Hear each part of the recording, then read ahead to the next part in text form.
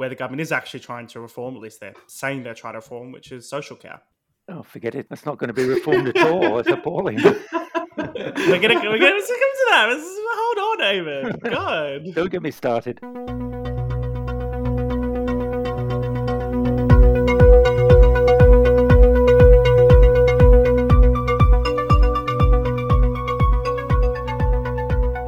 Welcome to the Pin Factory, the Additive Issues podcast. My name is Matthew Lesh. I'm the head of research at the ASI. In this week's episode, I'm joined by my colleagues, our Deputy Director, Matt Kilcoyne, and our full Director, Eamonn Butler. In this week's episode, we'll be discussing the national insurance hike, reforming social care, and the potential for a new Cold War. The government has announced an increase in national insurance to fund health and social care under the guise of a new levy, breaking a key manifesto commitment. Matt, why do you think the government's gone for a national insurance increase rather than income tax? Is it true that potentially it's just perceived to be more popular, that people have this perception that national insurance is, well, actually insurance? So what I heard from inside both the Treasury and Number 10 is that Boris had got it into his head that the NHS needed to be funded, that it would have to be a tax, that people didn't mind the concept of the national insurance being paid for hypothecatedly on the NHS. But also he'd been influenced by his advisors closest to him that see national insurance and the sort of the amounts that people are paying in rent and mortgage costs as like being business rates to rents on the high street. And therefore, as rents have fallen in the last year, they could increase national insurance and not actually decrease the budgetary ability of people lower down in the income scale. And I'm not sure that they're right on that, but that is at least the thinking. Yeah, I mean, isn't national insurance a relatively inequitable way to go about trying to increase taxes, particularly since it hits middle income earners the way they're doing this? So at 1.25% on your personal contributions, then 1.25% on employer contributions. That's hundreds of pounds for the average worker being lost there indefinitely, effectively. Yes, it's a lot of money, and it's a lot of money from the poorest people in the country to subsidise the housing, on protecting the housing inheritance of the very wealthiest. They're most likely to be white, they're most likely to live in the South, they're most likely to be the old Tory voters, not the voters that voted Boris in at the last election. Yeah, I think that putting this burden onto national insurance is completely cynical, because national insurance is one of these taxes people don't really notice very much. It's just on your pay packet and so on. They see the headline rate of income tax, but national insurance on their payroll slip, it doesn't really look very much because the employee doesn't pay very, very much. Most of national insurance is paid by employers. And that is why it's so economically very damaging. We're at a stage now where the economy is absolutely shot full of holes because of COVID. We need to fill those holes. Businesses have got to get back running again instead of just going on sort of half-cock as they are at the moment. And we need new businesses to fill the gaps of all of those ones that have closed down for one reason or another. And the one thing which is really kills business formation and entrepreneurship is high taxation. Because if you're starting a new business or even actually trying to revive an existing one, you're taking a big risk. If you're starting a new business, you might even have to mortgage your house and all that sort of stuff. So you've got enough risk already. And then if you're slapping extra taxes on people, that increases the risk even more. And so you get people are much more reluctant to start businesses and start taking on new workers because of this tax. So I think it's entirely cynical, because it's a kind of stealth tax, and it's one of the most damaging ways in which you could have raised the money. It's also even potentially worse than just it says national insurance. I think the government's also talking about in future years it'll come up on your payslip as a health and social care levy. Well, that's at least honest, isn't it? Because national insurance is a Ponzi scheme, and is frankly, it's a missell. They wouldn't allow it by a private company. The Advertising Standards Agency would shut it down. They'd all be in the slammer. It's a Ponzi scheme, and having it on your pay slip this is a contribution to a Ponzi scheme, that is not a good thing, right? I mean, it's a tax. Call it a tax. We know it's a tax. It's not going to go to health and social care. It might go to huge bureaucracy, and you see the NHS is getting flack this week because it's appointing lots of new bureaucrats and diversity officers and goodness knows what else at hundreds of thousands of pounds salaries. It's not going to go to frontline care. So, forget the idea that it's actually a national insurance. It's not national insurance. It's just a tax. It's got nothing to do with insurance except the name. The original idea when 1911 or whenever it was that it would be, but no, it's always been a Ponzi scheme. And I just hope that lots of mugs will carry on paying it into my ripe old age. I'm just to unpack a little bit here what's going to happen politically with this. So I think the general assumption was, and the previous polling found, that if you ask people, it's a little bit deceptive. You say, "Oh, would you support a 1p increase or 1% increase, percentage point increase in national insurance in order to fund health and social care?" Basically, if you frame something around the NHS, it tends to get very high popular support. At least on the face of it, it seems to get that very popular support. Now, I think that can be a bit deceptive because people don't necessarily know what 1% means in meaningful terms. It's a very different to ask someone, are you willing to pay £300 extra a year to fund old people not having to sell their homes?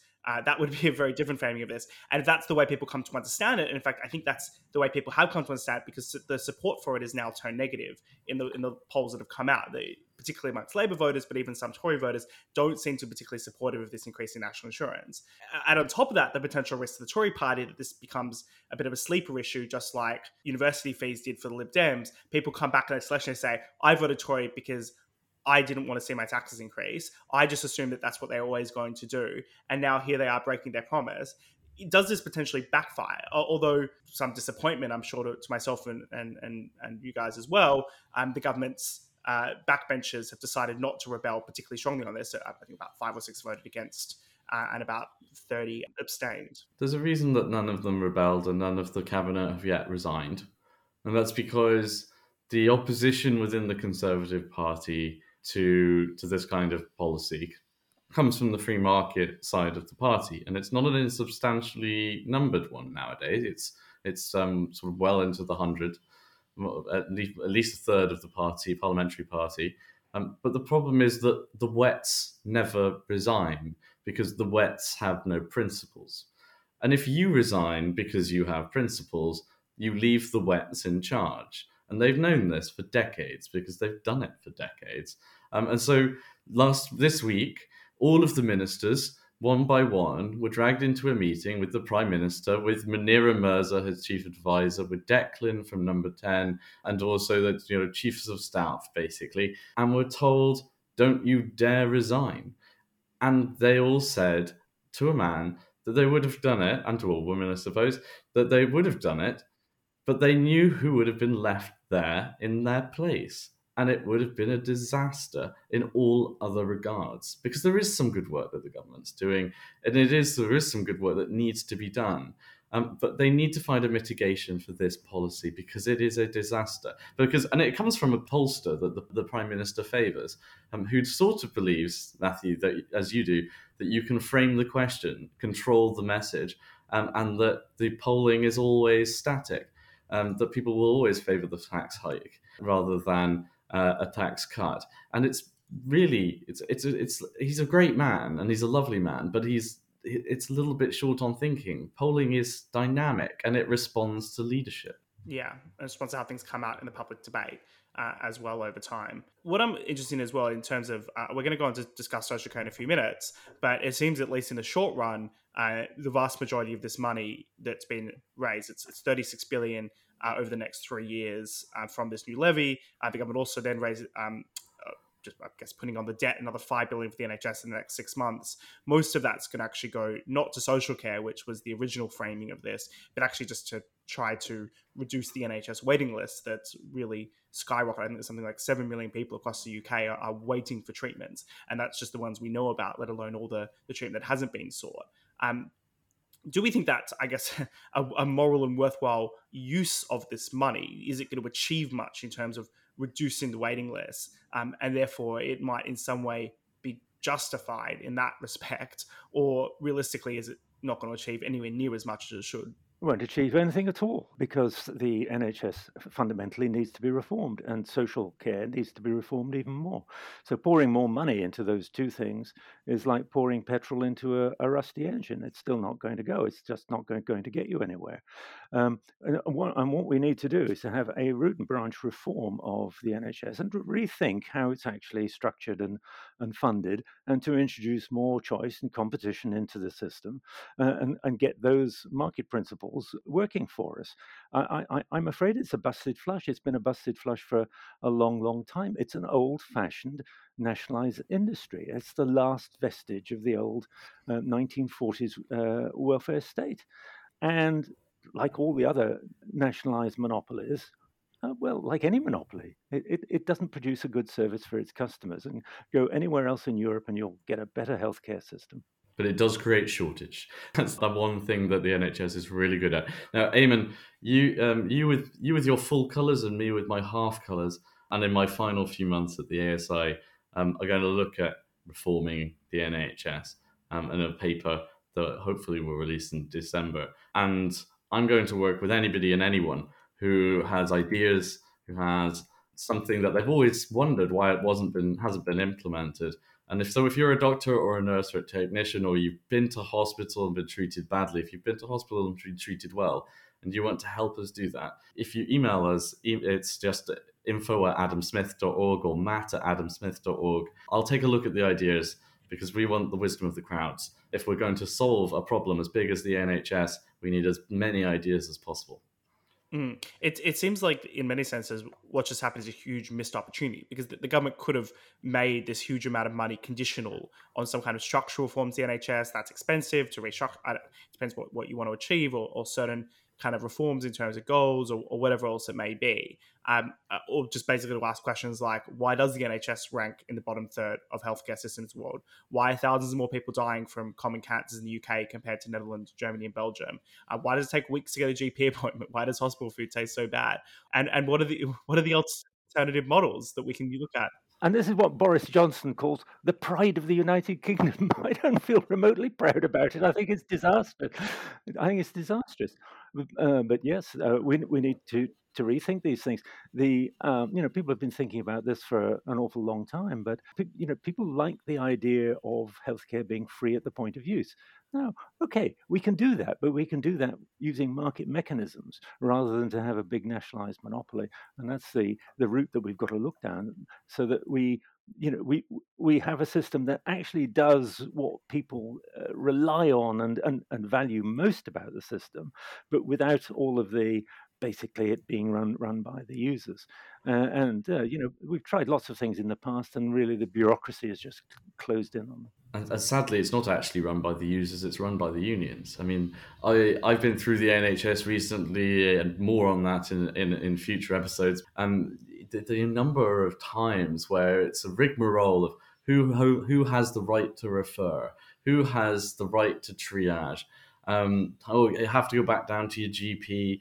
They can't horizontally refer, and unless you've gone to acute care. In which case they can only do certain procedures because, A&E can't order soft tissue scans. They can only offer X-rays, and it's just this most incredibly bureaucratic system that has been designed piecemeal by piece by piece, and often trust by trust, with unions that are demanding things for their members, whether that's the BMA or the Royal College of Nursing, which means that the doctors and nurses who really just want to treat you, get you better, and do their job and their vocation are not able to deliver them their jobs. And that's a real travesty. If government was a business, if we were looking at this as a business, and they had a backlog of orders, let's say, what would they do? They would say, well, how quickly are we processing the current orders? And if we throw some money at this problem, how quickly then will the orders all be cleared? And that's exactly what we should be doing with the NHS. You say, right, how long is it going to take to clear that 7 million queue for treatment? And if we put the money in, where would it go in such a way that it's actually going to reduce that? And let's measure that as we go along. And if it's not happening, then I'm afraid, lads, you don't get any more money until you sort it out and do something that works. Yeah, one of the most extraordinary things about all this is just the fact that there is actually no plan to reduce the backlog. There's now a lot of cash, but the government hasn't actually demanded anything specific in terms of a plan to address the backlog and how we're going to do that. It just feels like this is the classic NHS story, which is it's a top-down bureaucracy. There are resource decisions made because there's no price incentive, there's no feedback from the consumers. You're not a consumer of the NHS. You're just an input and to be outputted as a patient, and they don't particularly care about you. When Gordon Brown increased national insurance to pay for the help the NHS, all he produced was an increase in GPs' salaries by about 25%. Yeah. It's the only effect it had. It didn't have any effect on patient care at all. And unless you specify what it is that money is going to buy, that's exactly what will happen. It just go into salaries. And right now it's their NHS. They say it's our NHS, but frankly, it should be your NHS because it's your health that matters. Just before we move on, I want to touch on one positive thing that came out. It was a week of political news, and some respects, one might say the government was hiding this away, which was the suspension of the pension triple lock. So normally, of course, the pension increases by the highest of 2.5%, inflation or incomes. And there was about to be this 8% bumper increase in pensions because incomes have gone down last year and pensions still went up by 2.5%. And then they're going to bounce back this year by 8 or 9%. And therefore pensions, if you didn't remove the triple lock, would have to have gone up massively. And that does feel like good news, of course, but why in the world does the pension triple lock exist in the first place, Matt? I'm not going to celebrate the suspension of the pension triple lock because it was the measliest of carrots dangled after being beaten over the head constantly with a stick all week by the politicians in Westminster. And I'm sort of like, no, there's still a double lock. No, there's still an arbitrary figure pulled out of thin air that apparently means that we're going to all be spending more constantly, increasing pensioners' incomes. The reason why it was brought in was because there was pensioner poverty, because there had been a lack of both private investment but also in public investment in pensions. Now, we've upped private investment thanks to the auto-enrollment scheme, and we've actually upped now the public sector pension as well, which means that we do not have as much pensioner poverty. And frankly, that we have enough that we have sufficient levels that if we needed to, charity should be able to step in to meet those that have a shortfall. But frankly, watching it go up every single year and going to the richest as well as the poorest with no means testing means that we are sat there with the poorest workers in this country paying hand through mouth for those who are no longer and who are able to sit idle, frankly. It's a disgrace. So no, I won't welcome it. I sit there in despair at the fact that I have to pretend to. Well, on another disappointing note, time to move on to where the government is actually trying to reform, at least they're saying they're trying to reform, which is social care. Oh, forget it. That's not going to be reformed at all. It's appalling. We're gonna come to that. Hold on, Eamonn. God. Don't get me started. The central policy announcement this week from the government was a new cap in how much people would be required to spend on social care in the spirit of the earlier do not reform proposals. Eamonn, you've spent quite a lot of time focused on social care for your sins as a policy issue. And you've written a few fantastic papers for the ASI about this topic. I'm wondering if you can give us an idea of what is wrong with social care. We hear this a lot, that the system is broken, that it's not working anymore. Before we start thinking about whether or not the government's proposal is going to fix it, what is the problem that we need to solve here? We've been. I've certainly been writing on it, and we've been publishing on it since the 1980s. Well, the system is completely broken. It is full of perverse incentives. It is grossly unfair. The public sector, in particular, is completely undercapitalized, and lots of political initiatives in order to try to improve social care have actually made it very much worse. So that the whole system is broken. For example, most of the local authority homes and even the private homes that local authority cases go into are over 20 or 25 years old. Many of them are converted hotels or Victorian houses. They're not fit for purpose. They don't even come up to the 2001, 2007, 2008 legal standards in terms of bedroom sizes and day room sizes and all the rest of it. So that's broken. And then in care delivered at home, again, local authorities manage this, and they go for not for quality but for price. So they go to the cheapest bidder, and what they end up with is relatively unqualified carers visiting people in their homes, and they're so busy zipping from one house to another that they don't really have very much time to spend with the people who need their help. And what we need instead there is a technological approaches so that we can actually monitor people's health and condition more remotely, and we can use technology in order to fill the gaps where people are in short supply or are expensive. So everything is wrong with it.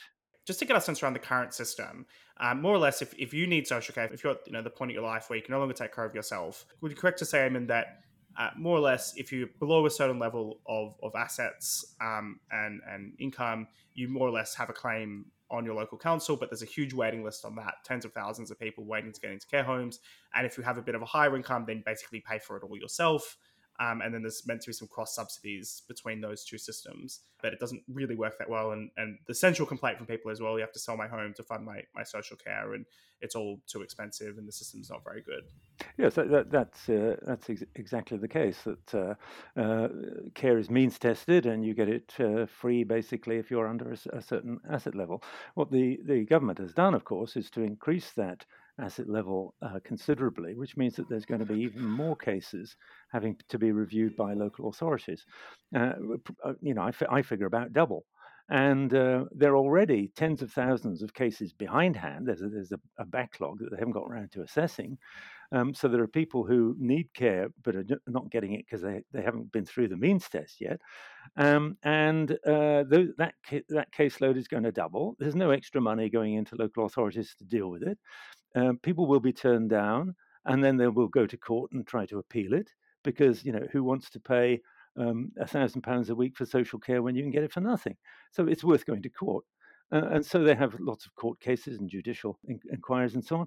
And that caseload is just going to double. So there's going to be a real backlog.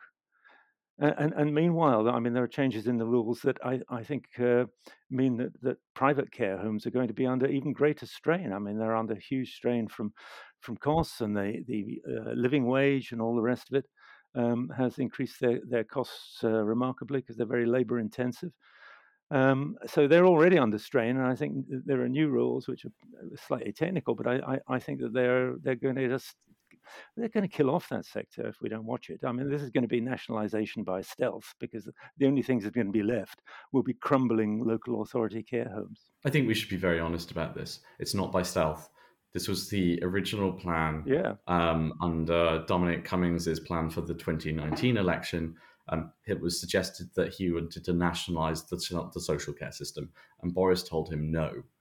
Boris is now doing this accidentally, having nearly decimated the social care system last year in its response to the COVID pandemic, not just in its failure to protect the vulnerable, not just in its failure to prevent the pandemic spreading at the level and rate and where and how it did, but also in the respect that because they gummed up the housing market, because that a lot of care homes and funeral homes operate on equity release systems for people who have assets that sell them on, they nearly bankrupted the system as well by their intervention on shutting down of the market. Now he wants to fix that, but Harry Cole of The Sun saying that there's a £10 billion black hole. So we've not just got even a tax rise on one side, we've also, because of their spending pledges, created a new black hole and a shortfall. This is a disastrous situation. But the problem is also that social care isn't just about old people. A lot of it is about adults who we want to be able to live independently, who have Down syndrome or who have ongoing care needs, quadriplegic needs, who need and rightly deserve the very best of care in our society at home. But we need to be looking as well at how we run care homes, where they are, why they are what they are, whether they're acute care, chronic care, palliative care, whether they're actually something that where people should be wanting to live. It's not, at the moment, it's seen as a place that you desperately want to avoid. And I can see why from last year. But there's no reason why inner city living couldn't be for elderly generations too, and allowing, therefore, a bit more of the experience on the high street that would make it a bit more alive, and therefore, frankly, keep more of them alive into good and healthily and happily into old age. Yeah, there's a whole spectrum of different levels of care that one could have. At the simplest, we could simply help families to look after their disabled or elderly relatives, for example. That's more difficult in these days than it used to be because children tend to live away from their parents and so on. But nevertheless, it seems to me a simple way of doing it. Had I been able to get help at the right time, I would have looked after my mother in home. But at home, but that didn't happen. So there's that, and then you've got sort of various forms of assisted living and sheltered housing and things like that before you then move up to full residential care. So there's a whole spectrum there which we're not using, and if we had an actual competitive commercial market, then these sorts of things would be exploited. And it seems to me that the government is getting anxious because there are some people, about a third of people will need some kind of social care. And that can be very expensive, especially if it's residential care. And therefore, people do have to sell their assets. But, they saved up for a rainy day. And then when the rainy day comes, it's quite reasonable you should ask them to do it. But people see that as grossly unfair. And it seems to me that the easiest thing would be for the government to be really the insurer of last resort. You insure yourself for enough care for 5 or 6 years, and then if you need more than that, then the government will pick up the tab. But that would create or help create a flourishing insurance market, and it would lead to other solutions coming up because everybody would know that all providers would know they're not going to be saddled with a customer who might be needing care for 20 years. It seems like what the government's proposing now is extremely problematic. Firstly, in the sense that the vast majority of the current social and health and social care levy will go to the NHS, as we discussed earlier, and it's very hard to see how the government's going to basically reduce funding to the NHS in 3 or 4 years' time, particularly since, for the reasons we've already discussed, the NHS isn't very good at actually delivering services, and there will still be backlogs, and there'll still be inefficiencies, and there's a risk that all this money will just be built into the ongoing operational costs of the NHS. So if you take away that money, everyone will scream Bloody Mary, defund the NHS. So that's actually going to potentially leave very little money, at least in the current social health and social care levy, for social care, despite that being the area that they're actually trying to reform here in the longer run. So we're probably going to end up actually having to pay much more on that just to fill these huge gaps in social care. But I think what the point you've made very well, Eamonn, is the sense that what we actually need in social care is massive private investment to build infrastructure, to build new homes, modern facilities. And that's not going to come from the government. It's not going to come from struggling local councils who just don't have the cash that they need to fund that. So you're actually not going to particularly improve. And the potential unintended consequences that you're talking about from the government's reforms, that if you put more pressure onto the public system, you can have fewer people being willing to spend some of their own money on social care. You might actually end up with less money overall in social care, even if there's more taxpayer money going in. And as a result, the quality of care, the number of social care spaces will decline, just because the private operators, many of them won't be able to survive if they don't get that the private patients anymore, who pay far more than the public patients. So overall, it doesn't seem like we've really solved anything with these reforms. And the current debate assumes that, well, at least we're spending all this money, we're fixing social care, but that doesn't really seem like it's the case at all. Well, we're not solving social care. We're not solving the reform of the NHS, and they haven't done for a decade, because you need prioritisation of diagnostics. You need a total revamp of how people are first contacted, and then who their key account managers are. You need to have a real sea change in acute care. You need to have a look at whether we can have medical data transferred and therefore looked at. You get a GP or a nurse's appointment with people from New Zealand and Australia and Singapore and America, the right to choose so that your money follows you, even if you don't choose the NHS approved medicines, but which are available on other healthcare systems and which have good track records elsewhere. We need to have a streamlining of what's, unfortunately, actually this one is happening because of a paper we did a few years ago where drugs and techniques and devices are automatically approved in the UK if they're approved in one of the other great developed states that we trust. But I just wanted to also warn about the fact that, Matt, you love devolution, right? That you love the wonderful world of Cardiff Bay Council and Edinburgh City Council expanded to Holyrood, having sort of say over their little fiefdoms, because you're going to have a national insurance increase which hits every worker in the whole of the United Kingdom. This is a British tax, and yet the social care system is devolved, and as is health, and so whatever spending pledges are made on the TV by Boris Johnson is just English. So everybody's hearing at home, if you're in Scotland or Wales or Northern Ireland, you're going to be paying more for an English system that you're not going to get even. And then anything that the Welsh or Scottish governments announce on health and social care, because they're very good at announcing how much they're going to spend as well, will be seen as a Welsh spend or a Scottish spend on a Scottish service. So they won't get the benefit, and they're getting all of the cost.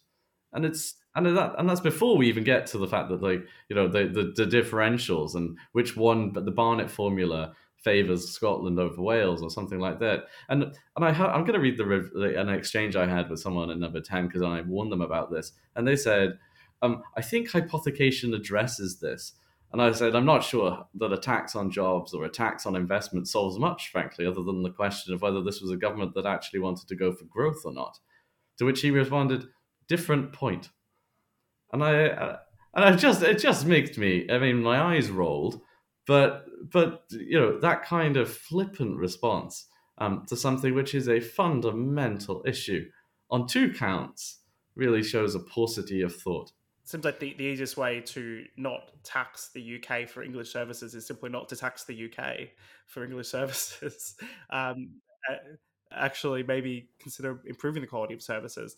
But I think on that note, we might move on to our final section, a bit less UK politics focused, thinking about a new Cold War. With NATO forces firmly out of Afghanistan, attention is turned to how the retreat could impact future global conflict. But before we get on to a little bit of that broader discussion, I want to focus in again on Afghanistan, where Taliban has appointed an all-male interim government made up largely of fighters from the 1990s. Now, this seems to break the central promise that Taliban was making, or some commentators in the West defending the withdrawal were making, that, well, this isn't your grandfather's Taliban. Actually, it's very reformed now and very progressive, and we're gonna only shut down and stone half the women and only murder 3/4 of the homosexuals. I suppose the central question here, which I'm already poo-pooing, is this not just a very early sign that the Taliban hasn't changed and that we can't trust any of their claims? I loved Guido Fawkes yesterday had a story that was sort of illustrated with a picture of the Taliban stood behind the most up-to-date LGBT flag with the triangles. I didn't think it had, actually, I'm not sure it is the most up-to-date one because it didn't have the umbrella for sex workers, but it did have the all of the various extras that have been added over the past few years. And it said, Taliban breaks diversity pledge. And it was just the most amusing sort of light relief on a story that has been just nothing but misery for the past 2 months and frankly 2 decades. The Taliban has appointed an all-male cabinet. Well, obviously they have. They're Islamists. The Taliban have started to stop women going to school. They've flogged them in the streets. They've shot men in the fields. Of course they have. They're the Taliban.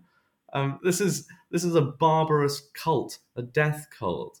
But the only bright side is the fact that 3.6 million Afghan women and 7.2 million in total Afghans have grown up under a world in which the Taliban were not in charge, and they knew that another world was possible. And it really is, it's for them to fight. It's for them to fight for their future, not necessarily. And Biden might have to be right on this. That it's not necessarily America's place to go and die and send its sons to die in the sands of Afghanistan, but for them to fight for their own.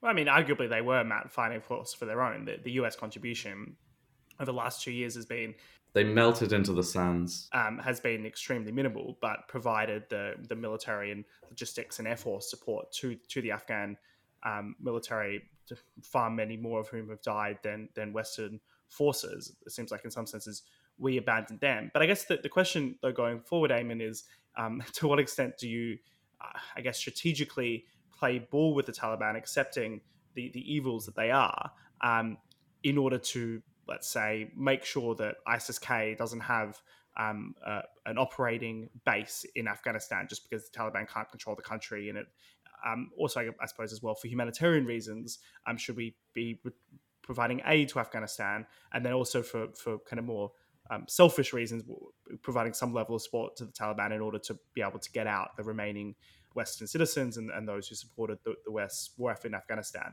And so to what level do we now engage with the Taliban and we accept that this is the reality on the ground, or do we completely disengage? Well, I think you have to realize that perhaps one of the reasons why the Taliban marched so rapidly over the country is that there is actually quite a lot of support in Afghanistan for their views and principles. So remember that, and yes, as you say, Matt, we've now got millions of people who do have an education, girls who do have an education, and all the rest of it, and have got used to a more freedom of dress and movement and association and all the rest of it. But it's very easy for that all to be repressed again. And as in so many cases, we saw it in Eastern Europe and all the rest of it. The revolutionaries are often exceedingly bad at running governments, right? You get people who are prepared to fight in the streets, and then they become the government, and then they don't know what to do, and they're no good at doing it. So I think that there's going to be an unholy mess. And yes, we certainly don't want ISIS and other groups using Afghanistan as a jumping off point. But I think there's damn little we can do about it. Yeah, and I do wonder though, Eamon, just because you've got a couple of years on me. The 20th century, the latter part of the 20th century, what was better? When the revolutionaries didn't know what they did, what they were doing when they got in charge, or the revolutionaries who really did have a plan? I'm not sure which ones were worse. Well, I mean, I don't know. I mean, you look at Ukraine and so on, and I think that's been a mess. And the ones that succeeded were places like the Baltics, where they hadn't really been, if you like, colonized very much by the Soviet Union. So they still understood the Western values and the European values. Well, the Hanseatic values. Yes, quite, and it was relatively easy for them to get back to that. But I mean, Russia hasn't reformed because it's never really had a market economy. And so people don't understand the principles of the market economy. And I think it takes hundreds of years to understand that, quite honestly, and often civil wars on the way. But when you do get it, it's great. But I don't know.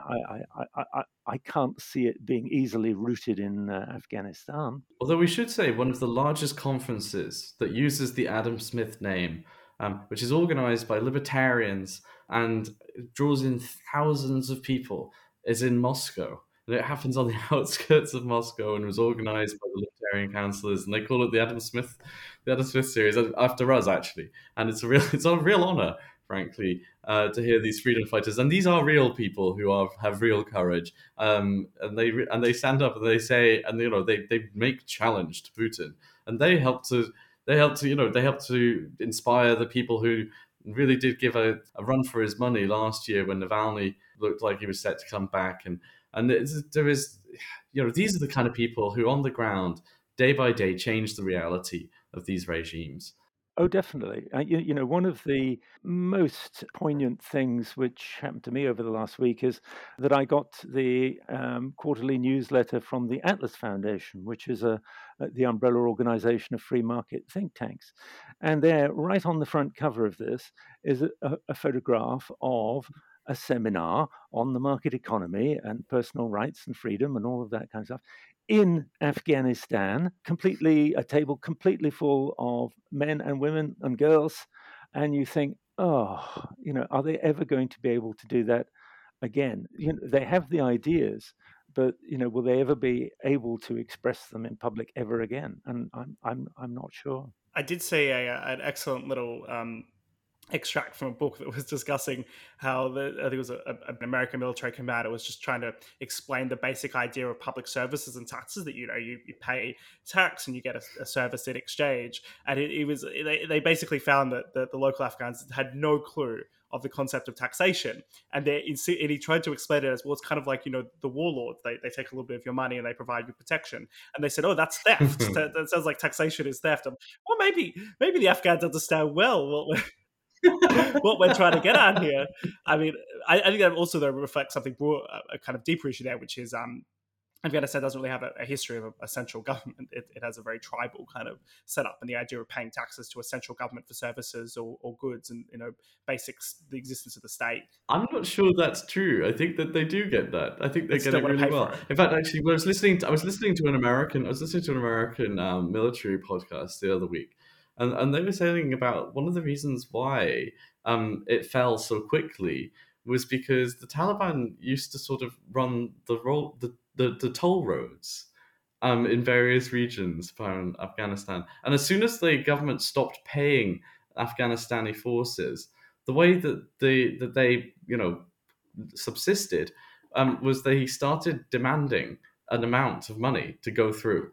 And every single one of the government checkpoints would demand money all the way through. But if you went on a Taliban-controlled road, it was just one payment.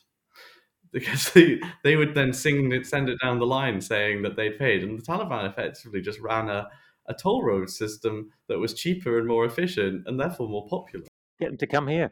This is the element as well with the complexity of it, is that a lot of what people are looking for is basic safety, and the Taliban they promise a harsh but a consistent legal system, whilst the kind of American-backed regime famously corrupt in its treatment of the public, in the sense of a kind of failing legal system and a public officials stealing money. But just moving on to that kind of broader point in terms of where this has left, I guess, the West and the US. One of Joe Biden's key characterizations is that, well, leaving Afghanistan gives us an opportunity to focus on Asia, to pivot in the Obama sense. Of course, China is very much, and Matt, you follow China very closely, is painting this as weakness, as the US not having the resolve to fight conflicts, and therefore its position globally has weakened. Well, 25% of Biden voters say that they now regret voting for President Joe Biden. The thing is, though, that President Trump had also committed to withdrawal, and it would have been just as disastrous, and it would have been just as damaging for America's reputation. But they went in without a plan. They left without a plan. It's a country without a plan. And most of the time, actually, Americans not having a plan works out quite well. In terms of the economy, it works out very well.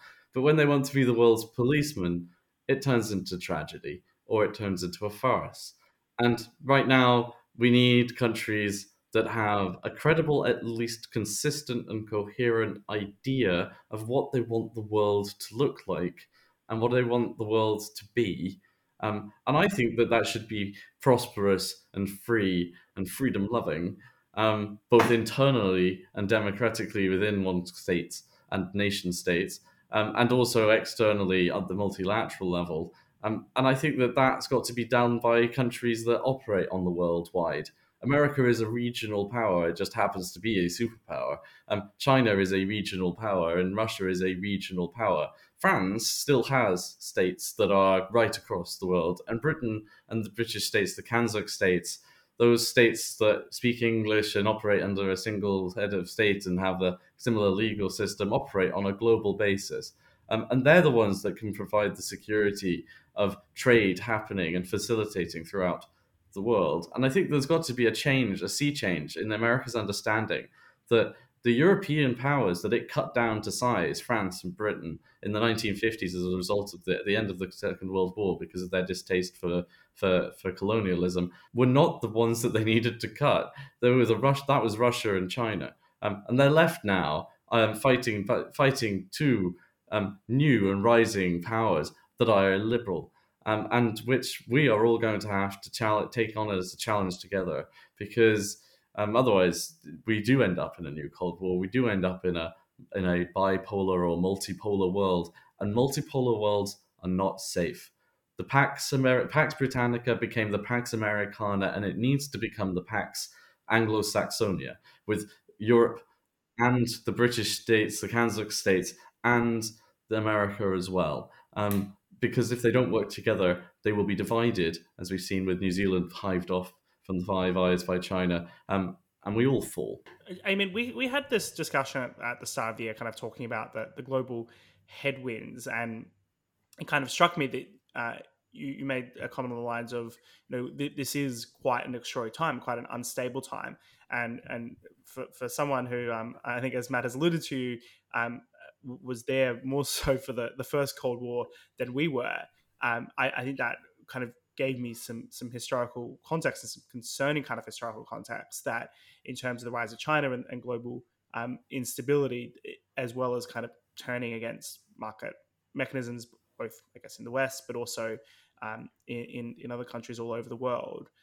There does seem to be a lot to be worried about. I'm kind of interested in how worried you are with that kind of context. Yes, I mean, the original Cold War, the stakes were very high. We were talking about global domination here and possibly global annihilation. And I don't know that we're talking about global annihilation anymore, but we're certainly talking about political systems that we don't necessarily want to control the whole world. So, as Matt said, I think I think we in the West take liberal values for granted, and we just assume that that's the natural state of humanity. And so, if somebody doesn't have a liberal regime, all we've got to do is get rid of the regime, and then suddenly liberal values and freedom and all the rest of it will come back. And they don't, of course, because these are things which are very difficult to understand and implant. It's much easier to understand socialism and say, let's have a very strong leadership at the center, and we'll organize everything, and it'll all be very efficient, and so on and so on. That's very easy to understand, and so that's why places like China and so on do very well, because you can easily convince millions and millions, indeed billions of people, that's a clever idea. It's much more difficult to convince people of the benefits of Western values. And that's the snag. So I think it's a dangerous place, particularly when you've got small groups of individuals, now of course networked over the internet, who can use terrorism here and there to create mayhem. And even states, of course, can do this. And you look at Russia. What they're doing, poisoning a few people here and there, and throwing in a few troops here and there. It's very cheap, actually. You just get hire some mercenaries, send them around. You can cause a lot of mayhem doing that, and really worry the West that you're on the rise. But it's just a cheap way of doing it. And the trouble is that terrorism has become cheaper and easier. So, and I would say, in order to understand China, which we're going to have to do, all of us are going to have to start to understand China over the next few years. One of the best videos that I think every Westerner should watch is called "China Doesn't Exist" by an etymologist called Zidnaf, which is spelled Xidnaf. And it's the way China thinks about itself that's really quite amazing, and also how the Communist Party of China thinks about itself is remarkably un-Chinese. The actual China itself isn't called China in China. It means the middle. The word means the middle realm. The Chinese people use a different word, Han Ren, which means the Han people, the people of the Han area which actually was a ruling dynasty. And the Qin, which is what we would name it after, is a very small dynasty that happens very, very small over a tiny period of time. The actual language Chinese is official speak in its etymological root, and we use Mandarin, which is actually the Malaysian word for government officials from the Chinese Middle Realm, which is what the full Chinese term means for their kingdom. And the Middle Realm is an important concept because it means everything outside of it. It means like Mediterranean, it does in old Roman terms. We're the center of the world, and everything beyond us is a bit barbaric. And it's a sort of cheese characteristics communism imported both. But actually, European contact with China imported both the nation state as a concept, which united both the language, the realm, and the peoples, and also officials. Then it married them with this ideology that is heavily, mostly about sort of disrupting Catholic and Protestant control of society, and then it imports that into China and is effectively about coercion and control. But its Qi's characteristics towards it are nothing more than the old imperial Chinese characteristics towards ruling an empire as large as China is. But we're going to have to start to understand China a bit better. And for some of that just means actually just reading their works. Xi writes all of what he wants to do down. Like he says he wants to get Taiwan by the end of this year. Actually, he said it by. I actually know he says by the end of 2022 was in his foreign policy book that the Taiwan will be reunited, or China, sorry, will be reunited because they don't consider Taiwan even to be separate, despite the fact that it was only colonized by the Chinese in the latter half of the last millennium. And before that was mostly populated by an indigenous peoples who live mostly in the mountains now. It's a really fascinating place, and it's a really important place because billions of people live there. And the fact that we know so little of somewhere so far off, and when we're pledged so much via our military alliances to defend, it's really important that we actually get to grips with this. I think it's going to be one of those key issues to try to understand it and comprehend, and we're very much at the end of the beginning in terms of the way we view China, and COVID's had a very dramatic impact on that, and had a very dramatic kind of refocusing effect, let alone Afghanistan and the questions over Taiwan and Biden and US foreign policy. But I think that might be where we have to leave it for today, unfortunately, with always much more to discuss.